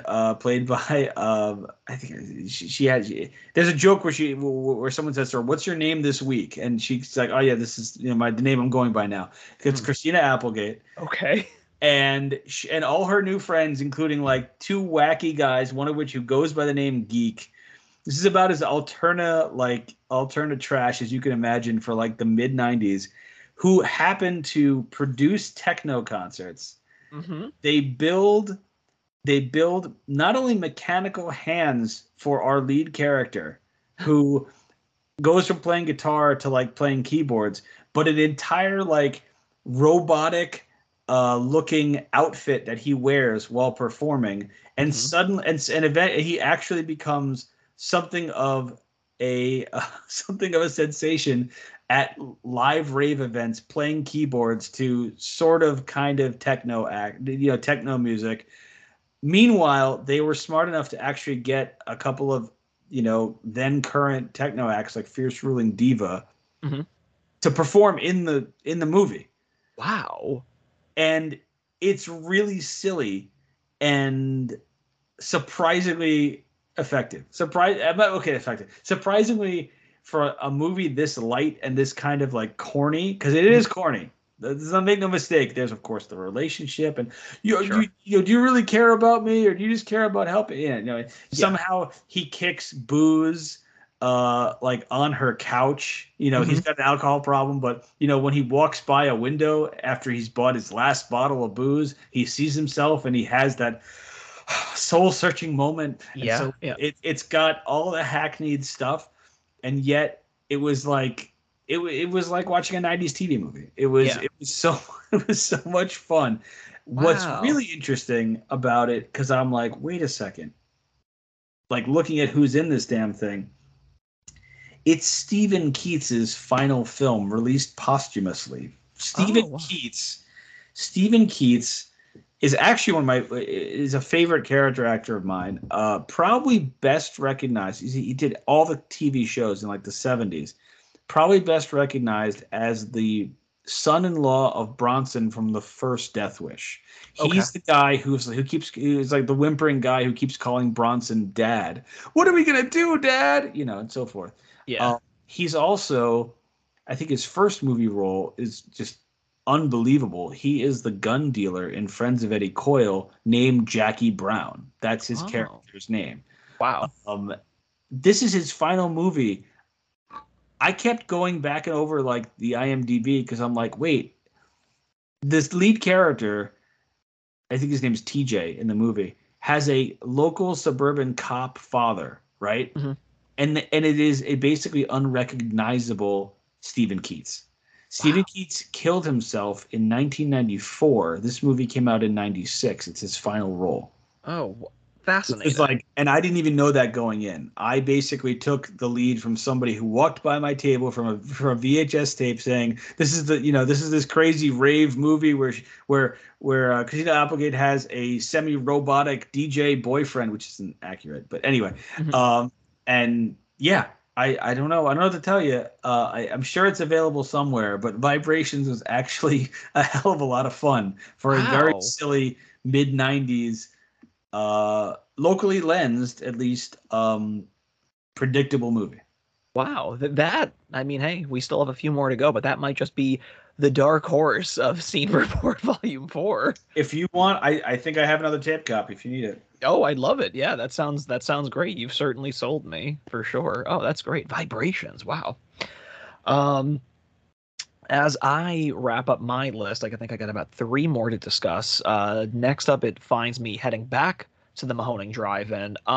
Over the course of the last several months, I am a huge, huge Munsters fan, and I went and watched the whole series, which consists of 70 episodes. The show was on two seasons. Season one is a whopping 38 episodes, and season two is 32. Not too uncommon, but still nonetheless very big season, episode counts per season at this time in television. So naturally, this took me a couple months, and I just managed to wrap it up just in time for a Sunday screening just a few weeks ago at the Mahoning 35 millimeter of 1966's Munster Go Home. Not a particularly incredible film by any means. This film was produced just as the original series wrapped up its production, and it's in Technicolor, which is obviously a total reversal of what the Munsters was. It was obviously filmed in black and white for the two seasons. And there's something about like minor things that I don't necessarily love about the changes. It's so trivial and stupid, but when you take in 70 episodes, one slight thing that I didn't like from season one to season two is that before the beginning of each episode in season two, they used to announce the title of the episode. They did that all through season one, but then when season two begins, they don't do that. In season Hmm. one, it would be in the Munsters font, and it would say the episode title. Of course, with the advent of DVD and DVD menus, you know what episode you're watching as you're going into it. But I didn't like that. I always liked when they do that. They announce like the title of what this episode or this week's episode is called. So I never really liked that much in season two. But the whole series, like every episode, everything's very self-contained. And as I was nearing the end, I was like, oh, I wonder if at the end of this run there's going to be some sort of like resolution. That's putting it a little maybe too harshly, but you kind of wonder like, oh, is the last episode going to be like anything different or some sort of an acknowledgement that this is the end? And The answer is no. Actually, the final episode of The Monsters is treated as self-contained as every episode before that. It's a self-contained episode where, of course, the monsters are treated, they think they're perfectly normal, but of course their suburban, neighborhood and the people that they encounter in everyday life, are always terrified of them. It's that same sort of setup. So yeah, it's nothing like that. Whereas now, once you get to the movie was more or less put in place as it was meant as sort of an introduction to foreign territories, because this came right in advance of like international syndication of the show. So the film was sort of meant as a way to introduce them to international audiences. And of course, this is a different thing because it's in Technicolor, really bright, garish colors, which is fun. It's a fun novelty, and it's being set in England, so you get people amongst its cast like Terry Thomas, who's really great, but there's a different tone. There's like an English sort of humor injected in it, where it's meeting the monsters, and it's a little different than the show is. Another thing that's noticeably different in this is that the role of Marilyn, that was overwhelmingly played by the great Pat Priest, is replaced here by Debbie Watson, who isn't nearly as great. It's everybody else from the Monsters came back, but for whatever reason she did not. I used to remember why. I don't know if it was a contract dispute, or maybe by the time they did the film she wasn't available anymore. So I'm not exactly sure, but she's not as strong as Pat Priest at all.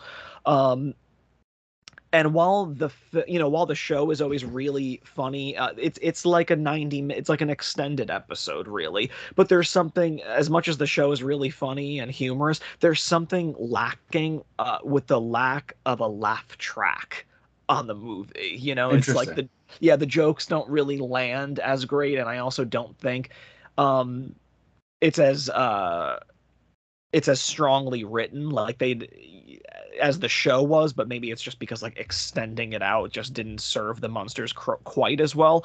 And also the director Earl Bellamy, who had directed several episodes of the show, I don't think that he was the right choice for the director. I think that Ezra Stone should have been the director. Ezra, he directed more episodes of the Monsters than any of the other directors on it. I think he directed about 27 episodes of it, whereas Earl only had directed several. And again, it was a pretty tight-knit group of directors. There maybe was like 6 or 7, revolving directors on the Monsters, but Ezra Stone directed them more than any other, and I think that he got them better than any other director. So I think the film would have been served if he was the director versus Earl Bellamy.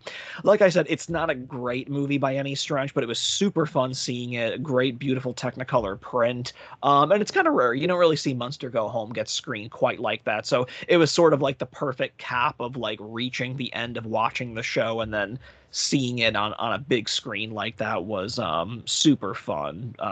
But yeah, that is Monster Go Home. How about that? All right. How about that? So at least somewhat TV related, I'm going to throw relatively quickly 2 TV movies at you. Sure. That I watched. Well, first one is basically a plug. I won't deny that. I watched The Seduction of Gina from the new Primetime Panic 2 box set, which I was, again, very, very lucky to take part in. Primetime Panic 2 from Fun City Editions is the second 3-film collection of television movies from the early 80s. And Seduction of Gina is a particularly impactful. I was talking to another podcast friend of ours today, and he figured it was his favorite of the set, actually.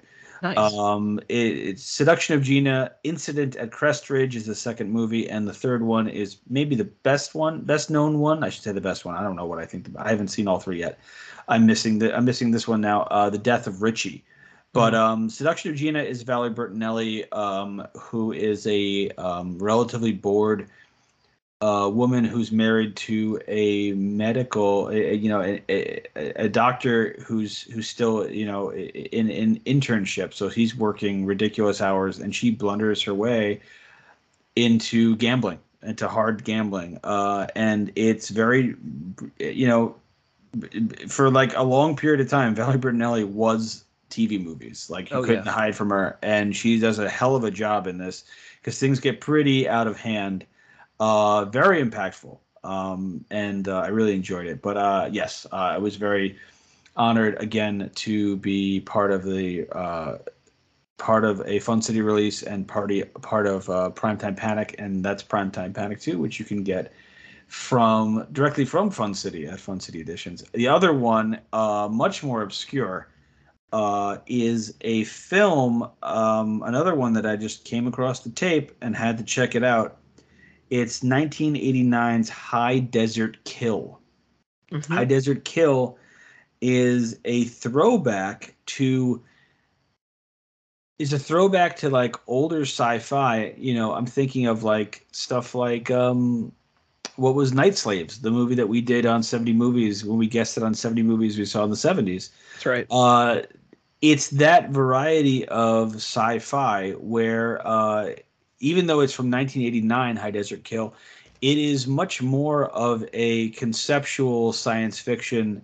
It's not like just adventure movie in outer space. So there's there's a crew of 3 or 4 guys. There it is. Have you watched it or no? No. When I say there it is, I mean Mike has turned around to pull out a copy of the movie that he hasn't watched. Who put that out, by the way? That was Scorpion. Scorpion. Okay, so I watched it on a tape.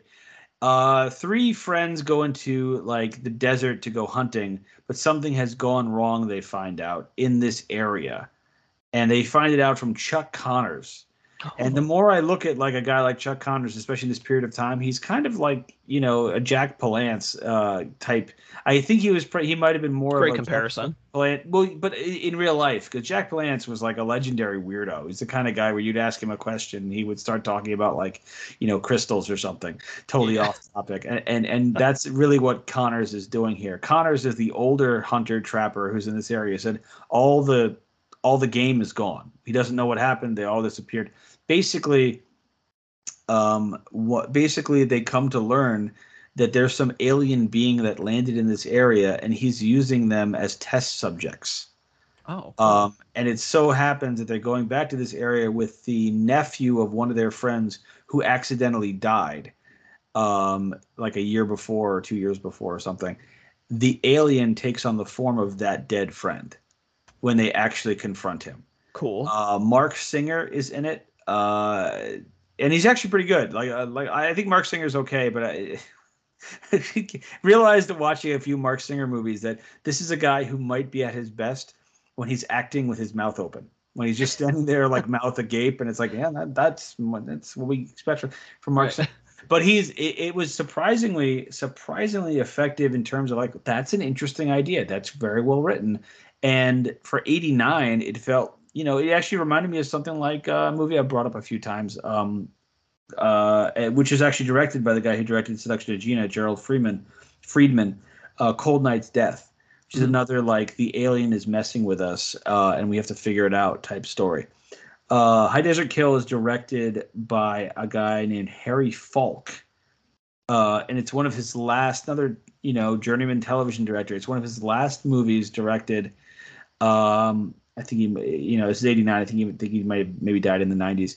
But he also made, here's a movie I need to revisit. I've been talking with some friends of ours about like doing, more obscure Robert Forster movies. He directed a TV movie for Forster that's actually really good called The Death Squad, which is kind of like Magnum Force, but like I think it might have come out before Magnum Force did. Mm-hmm. It's that kind of like there's vigilantes on the police force type film. But High Desert Kill was quite a surprise. It was a pretty strong. If you're into like a little bit more out there, sci-fi tinged, visitation type story, and that's 89. So that's actually pretty ahead of the game for what would happen in the 90s with the X-Files and stuff like that. So. Sure. Oh, that's great. Yeah. Definitely interesting. Well, I guess I will wrap up at least my portion of this scene report.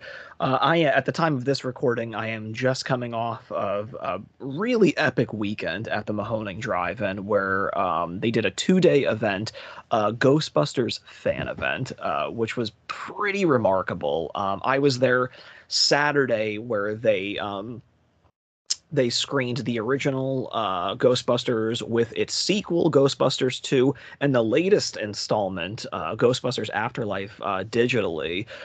It was an incredibly packed, sold out screening of fans of all kinds, young and old, families and kids. We had a screen accurate Ecto 1 on the lot that they hail originally from Jersey, actually right around my area, which is pretty fascinating. We were talking. A beautiful car. Again, my buddy James, who was pretty integral in getting the Ecto 1 there and, formulating this show. We were dressed to the nines in these costumes. The pictures will speak for themselves. Oh. But yeah, the pictures are plentiful once they get posted. It was incredibly fun. We agonized over these costumes. Excuse the UFO that is landing at Dino's place. But yeah, it was we had these incredible costumes made that as guys in their mid-30s will spend their money on. We got these incredible costumes made that looked like they were just right off the costume designers shelves, as it were. We had our screen accurate proton packs on amongst a sea of other people dressed to the nine, like the Ghostbusters. So it was an incredible event. It was so great to see so many different age groups, and we know the legacy and of course the impact of Ghostbusters, but it's so cool to see that impact, right in front of you, where you're seeing kids that in many cases came up to our knees and were so excited to be experiencing these films with an Ecto 1 in their presence.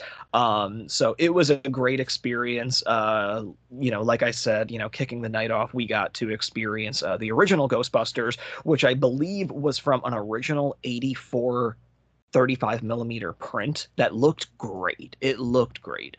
And of course, what's there to say about Ghostbusters that hasn't been said already? It was lightning in a bottle when it happened, and I think that they've been trying to chase that ever since 84. And just, none of them can capture quite what that original film did. It's a comedy classic. Everybody's great in it. Dan Aykroyd, Harold Ramis, of course, the great Bill Murray, Ernie Hudson, Rick Moranis, Sigourney Weaver. So many people are great in it. It's a great New York film too. It's a really, really great New York film. Great score in that. That's Elmer Bernstein, right? Elmer Bernstein did the music in that. Sounds right. Yeah. Yeah, which is great stuff in that. But it's a comedy classic. That was my first time ever seeing it. That was the big driving force for me going there, because for as many opportunities, at least in our area, that Ghostbusters comes around on 35, I've always missed it. So this was a big bucket list title for me.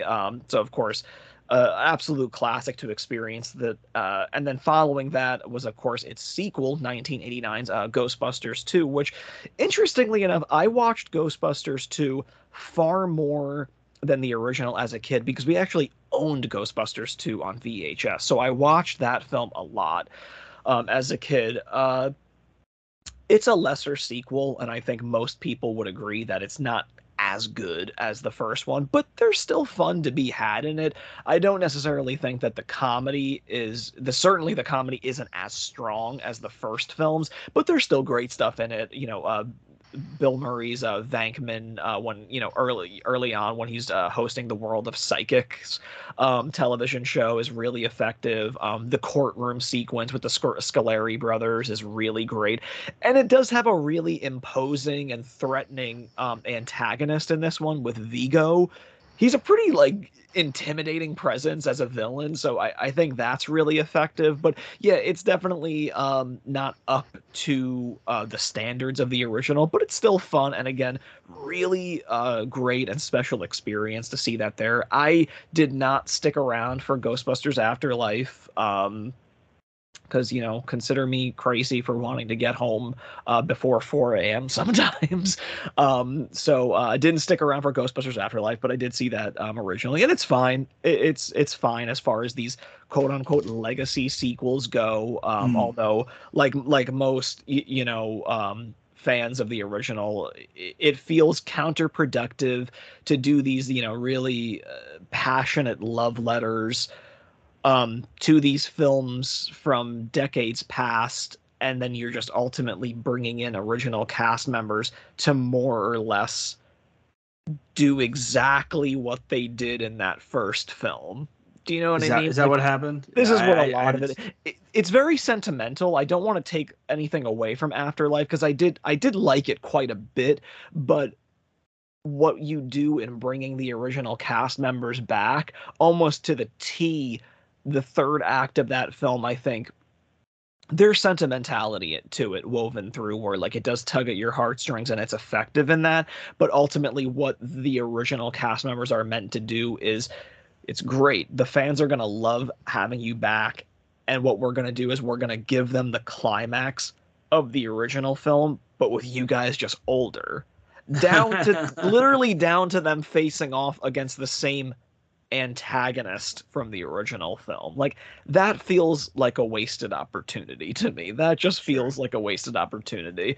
But I digress. But yeah, it was such a special night, a sold out crowd, and again, personally for me, seeing both of those films on 35 was a real treat. But yeah, so much fun on that lot. It was so much fun being in the costume and just sort of like the electricity on the lot. Like it was just, fan passion through and through. Like people came out in droves to see those movies because they're just such fans. You just saw so many generations there on the lot. And that's ultimately the greatest, gift of cinema is just seeing like, new and, more and more generations coming to these places to experience it all together. So awesome way to see those films. And that, my friend, is going to do it at least for my portion of Scene Report. I will hand it off to you to close us out. Yikes. All right. Well, I have a lot actually.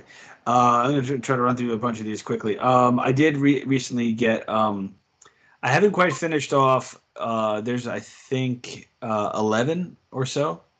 I think there's 11 Mike McPadden commentaries on disc, and Yep. I've got a bunch of them. But I just finally got Mike McPadden and our pal Ben Reiser did a commentary for a fantastic movie that very few people seem to know, Five Corners, which is a John Patrick Shanley, who also wrote, Moonstruck and The January Man, which we covered. They did a commentary that's only on the MVD Blu-ray of Five Corners, which was a delight. It actually turns out, Ben told me, it's their first commentary. So if you're a fan of 70 movies we saw in the 70s or Crackpot Cinema podcasts, this is basically another podcast, their commentary on that. Just make sure it's the MVD version because there's another Blu-ray that doesn't have it. And unfortunately, they mention there's a commentary. They don't put their names on either the menu screen or the back of it. Oh. But that was a nice new addition. I just threw that in as pulled that out of the package a day or so ago. Finally watched The Happy Hooker Goes Hollywood, which is a pretty ridiculous film. It's a canon film. It's very much like cross the movie Hots with Hollywood Boulevard, and that's kind of what you have. Though it was made by Canon. Yeah, he's got it again. And you haven't watched it, right? No comment. Yeah. So it's Chris Lemmon has a pretty big role in it. Adam West is in it. Richard Deacon is in it. Yeah, it's a great cast. Phil Silvers shows up talking about Georgie Jessel. Martine Beswick plays the happy hooker herself, and the idea is she goes to Hollywood and they want to make a movie with her, and she doesn't like how they screw her over, and there's a bunch of screwing in it. But then she makes the movie herself, haha, with her band of prostitutes and so forth. It is very, very ridiculous, but it was a good deal of fun. A relatively enjoyable movie, and probably the only one between the two of us rated G for this installment. I just had to take a look at this. I don't think this is on disc. 1976's Joe Panther. All right. Okay. Directed by a guy who's mostly did television. I think he directed a movie called Christina, not the 80s Christina, with Joel Shepard, but in early 70s Christina, which I don't know. I think it looks like a drama. Hmm. Paul Krasny, kind of a journeyman, a television director, TV episodes, and a couple TV movies here and there. Mm-hmm. Joe Panther is actually a story about a Seminole kid named Joe Panther. Takes place in Florida, shot in Florida. Even Rico Browning, who was known as a guy who did a lot of second unit work, worked on this movie Creature from the Black Lagoon. because he worked in Florida. So Joe Panther is a young Seminole kid who is trying to figure out where his place in the world is, if it's only among the Seminole or if he should be in the world of the quote world of the white man, and he tries to get a job on Brian Keith's boat because Brian Keith's character runs a boat and he needs a deckhand. He's got a first mate and he needs a deckhand. This is a power boat. This is like a Sure. Like a fishing boat type of thing. Mm-hmm. And his elder in the Seminole tribe, playing a guy named Turtle George, is Ricardo Montalban with braids. Okay. His best friend, who is actually the lead character, is a native. The lead actor is actually native. Has a small career, but he did a bit of acting. I don't have his name in front of me. His best friend is played by A. Martinez, the same A. Martinez from Walking the Edge, who also was a veteran. I think he started in the '60s of television. He's also in the Cowboys and so forth. Mm-hmm. It's a whole adventure story that involves a couple of guys trying to use the boat behind Brian Keith's back to smuggle people. Smuggle people into the United States through Florida. One of the bad guys who ends up working on the boat who does this is played by Cliff Osmond, one of my favorite guys who I talked about kind of excessively, admittedly, because he's in on the commentary we did for Incident at Crestridge. But I think I've mentioned him here as well. He plays the warden in Sweet Sugar and so forth. Surprisingly fun, light movie, and plenty interesting. So 1976 is Joe Panther. If you find it, it's probably going to have to be on tape. He and Cransey, he did 2 of the Kojak TV movies in the 80s. 90s, actually, I think it was. Early 90s. Oh, okay. Yeah, he did 2 of them. Yeah. Which is interesting. A movie that I watched, and I'm making fun of Mike because he's got all these movies behind him that he hasn't watched. I watched a movie that I knew had 2 titles because I had the tape under the title Break In, 2 words, Break In. After I watched it, I didn't realize until I was rifling through one of the many piles of movies that have threatened to take over my life. It's a movie I own on its original title, Loophole, on disc that I bought during a Kino sale. So I thought I had like a something tape only. Break In is also known as Loophole. It's an English bank heist movie. Yeah. I like it. Oh, you've seen it? Yeah. It was decent. With Martin Sheen and Albert Finney. Mm-hmm. I thought it was all right. And let's see. Final Embrace was recommended to me. Directed by a music video director. It's a New Horizon tape, 1991. Mm-hmm. Directed by Ole Sassone, I think is his name. Directed, as I said, music videos. Robert Russler, who shows up in a bunch of 80s movies, smaller roles. Weird Science, Nightmare 2. Yeah, Dee McCafferty, who I remember from FX2. Dick Van Patten plays the older cop in this like kind of noir influenced movie. Mm-hmm. And I don't remember, what, Deborah Vance, maybe? I can't remember the actor, the female actor's name. It's his daughter-in-law in real life. She's married to one of the Van Patten boys. Oh, wow. She's the lead. So it's a story where somebody kills this female pop singer, and out of nowhere it turns out that she has a twin sister. So it's the whole calculus of the people behind the pop singer, the guy who makes the videos, which is Dee McCafferty, her producer, and so forth, trying to figure out who did it. Meanwhile, the Robert Russler character is the cop who is assigned to protect her from a stalker. The original singer who gets killed, He fails. He was sleeping with her. Her sister shows up out of nowhere. He has to protect her. He ends up sleeping with her as well. Of course. So moderately twisty, but for a low budget thing, decent. 1991. That's Final Embrace, Cool. and I'll end with the biggest like real movie here, I guess. Though I think it got overlooked. Yet another like incidental like movie mentioned on the Gilbert podcast. I think by Craig Bierko mentions it in terms of another great guest on the Gilbert podcast was Danny Aiello. Yeah. This is 1991's Once Around, which is Lasse Hallström's first. It's his movie that he made prior to making What's Eating Gilbert Grape. Oh wow. I like Lasse actually a lot. Yeah, I need to. I don't know most of his movies. I can't. I mean, Chocolat is one of them, right? Yeah, Chocolat's very good. I saw that theatrically. Yeah. I think I might have that kicking around here somewhere. But it's the one thing I heard it was good. I love Danny Aiello, and Aiello is fantastic in this. The one thing I kind of wish I knew, because I'm already looking at this like I know that location in the opening credits, is that it's a Boston-based movie. That'll get you. Holly Hunter and Laura San Giacomo do their best to do Boston accents in it. Do their best? So what are you saying? I'll leave it at that. I would have liked that as well, but it is one of the movies, especially in the 90s, Richard Dreyfuss got typecast. He's the asshole. He's the jerk. We don't like him, et cetera, et cetera. Yeah. He plays a jerk in this who is actually quite human. And a lot of the story, is about him. Gina Rowlands is married to Danny Aiello.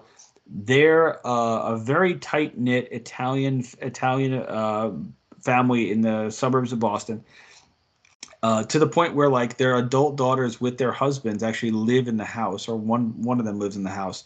And this is really kind of nice drama that unfolds after Holly Hunter, who's the less successful in relationships than life daughter, her boyfriend breaks up with her, played by Griffin Dunn, who is one of the producers on this. Nice. He breaks up with her suddenly. She goes on vacation on this like, we're going to teach you how to sell condos as a realtor, like one of these like seminar type vacation things. And she meets this loudmouth Richard Dreyfuss, who's the #1 earner. They fall in love. She brings him back to Boston. The family doesn't know what to do with him. I think I need to see it again. I liked it. I really liked it. And there's some amazing performances. And it is one of these like dramas where time passes and things happen and different people and different pairings and whatnot. San Giacomo's actually, she gets married at the beginning of it. She's been having an affair with the neighbor. The neighbor doesn't want to let go of her. Yeah. Danny Aiello, at one point, he retires. Retired, he doesn't know what to do. He feels that his family is falling apart. Gina Rowlands has a couple amazing scenes. Dreyfuss as this loudmouth who's very passionate, but also the kind of guy who gets up in front of a crowd and says, "Hey, did you hear about the man who had 5 penises? His pants fit like a glove." He's saying those kind of crass jokes. Yeah, yeah. It worked really well. And I think I need to check it out again. But yeah, I'll leave it at that. I tried to watch as much as I could, and I left off 100 Rifles. When I saw you at the drive-in, I picked up a VHS copy of 100 Rifles. Making noise everywhere. Sorry. I can't beat the plane, so it's fine. It was a UFO. It was a UFO. Yeah, it was the High Desert Kill UFO. Yeah. Another Gilbert movie he mentioned over and over was 100 Rifles, which he would mention in podcasts to people who had no idea what the fuck he was talking about. 100 Rifles is directed by Tom Grease, Jonathan Grease's father, who directed a lot of westerns, including the big one I think is Will Penny.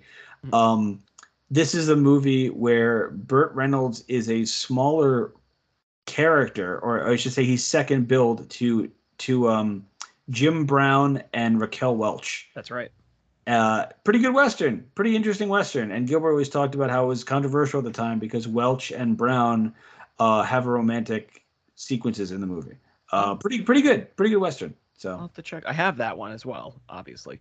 and you I'll have to haven't check watched it. Man, come on, of course. Next That's time, that's I'll have all these watched next time. You there know you go. this. That's the spirit. You He's know being this. upbeat. That's a Kino Lorber Studio Classics release, if I'm not mistaken. 100 Yeah, Rifles. that's right. So that's all I got. That's What I hey, see. that's good stuff. You bringing up Danny Aiello, that as I was watching Ghostbusters 2, actually, I noticed Danny Aiello the third did some stunts on it. So There you go. There you go. The only thing I remember, the first Ghostbusters is the first movie that I ever saw, like ad nauseum. Like as a kid, I saw Sure. it. I'm pretty sure I counted. I saw it 30 times on video.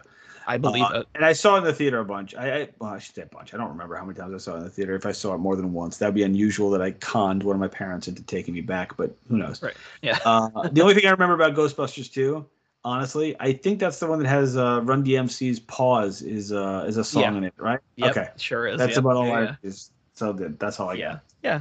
Well, hey man, this is always a fun one. Scene report's always good. It's always good to just kind of kick back and let loose in a more laid back conversational way, just catching up with each other and about the things that we've watched.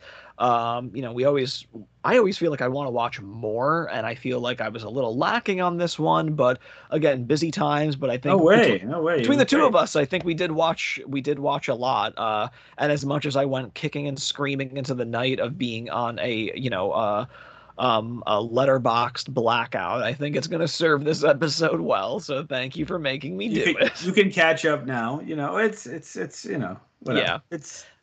I appreciate you entertaining the challenge. I did, and I did it. So that's all we can ask. But yeah, like I said, always fun to do the scene reports, and always good to kind of get this one out just as the summer season is just slipping away from us.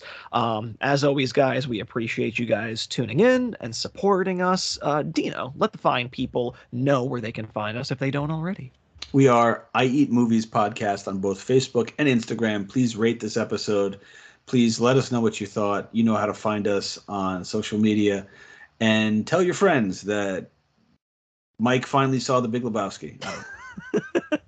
Always a good one. Always a good time catching up with you, D. So until next time, ladies and germs, eat more damn movies. Thanks again, D. Thanks, Mike.